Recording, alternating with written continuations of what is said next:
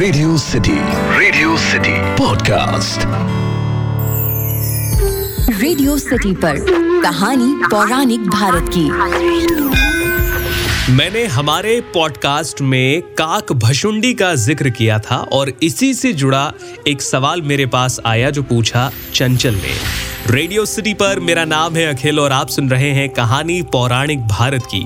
ये एक ऐसा पॉडकास्ट है जहां मैं आपके लिए हमारी रामायण, महाभारत, पुराण, लोकगीत, लोक कथाओं से ऐसी कहानियां, ऐसी बातें लेकर आता हूं जिनके बारे में ज्यादातर लोग नहीं जानते। जैसे हाल ही में मैंने एक पॉडकास्ट किया जिसमें काकभशुंडी का जिक्र हुआ। चंचल ने उसे सुना और इन्होंने ईमेल लिखकर पूछा कि काकभशुंडी कौन थे और रामायण से उनका क्या संबंध है। तो चलिए आज मैं आपको काकभशुंडी जी की कहानी सुनाता हूँ। कहा जाता है कि सबसे पहले श्री राम जी की कथा भगवान शंकर ने माता पार्वती को सुनाई। बल्कि ये कहा जाता है कि दुनिया में जितनी भी कहानी है उन सभी की शुरुआत शंकर और पार्वती जी से ही हुई है। अब वापस आते हैं। जब शंकर जी माता पार्वती को राम जी की कहानी सुना रहे थे तो एक कौवे ने भी उस कहानी को सुन लिया। उस कौवे का पुनर्जन्म हुआ काकभुशुंडी के रूप में। जब राम बालक थे तब वे उनके पास ही रहते थे। काकभुशुंडी को पूर्व जन्म में भगवान शंकर के मुख से सुनी राम कथा पूरी तरह से याद थी, इसीलिए वे राम जी के पास रहकर उनकी लीला देखा करते थे। लेकिन एक बार उन्होंने राम जी के हाथ से रोटी का टुकड़ा छीन लिया तो राम रोने लगे। काकभुशुंडी सोच में पड़ गए कि क्या तीनों लोकों का स्वामी रोटी के एक छोटे टुकड़े के लिए रो सकता है। उनके मन में भ्रम उत्पन्न हो गया और वो ये सोचकर वहां से उड़ चले कि ये शायद कोई साधारण बालक है। आकाश में बहुत ऊंचे और बहुत दूर जाने के बाद अचानक उनकी नजर पीछे पड़ी तो पता चला कि बालक अपनी शक्ति से उनके पीछे आ रहा है। काकभुशुंडी तभी चक्कर खाकर नीचे गिरने लगे।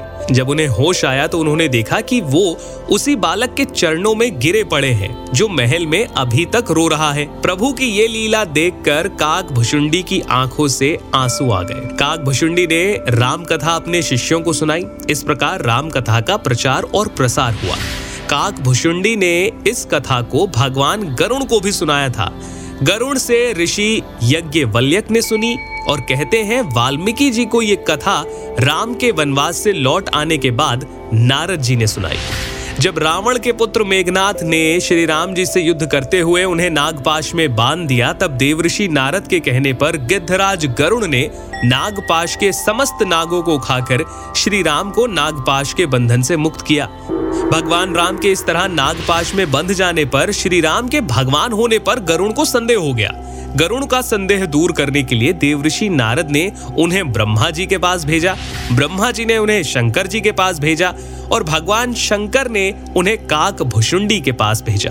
अंत में काकभुशुंडी ने राम के चरित्र की पवित्र कथा सुनाकर गरुण के संदेह को दूर किया। कई जगहों पर यह भी बताया जाता है कि काकभुशुंडी ने भुशुंडी रामायण भी लिखी थी।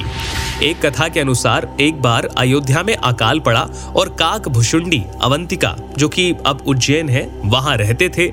वहां जाकर वो एक ब्राह्मण की सेवा करने लगे। ब्राह्मण ने उसे अपने यहाँ आश्रय दिया और एक बार जब ब्राह्मण भगवान शंकर की पूजा और प्रार्थना कर रहा था तब काकभुशुंडी से शिव जी का अपमान हो गया।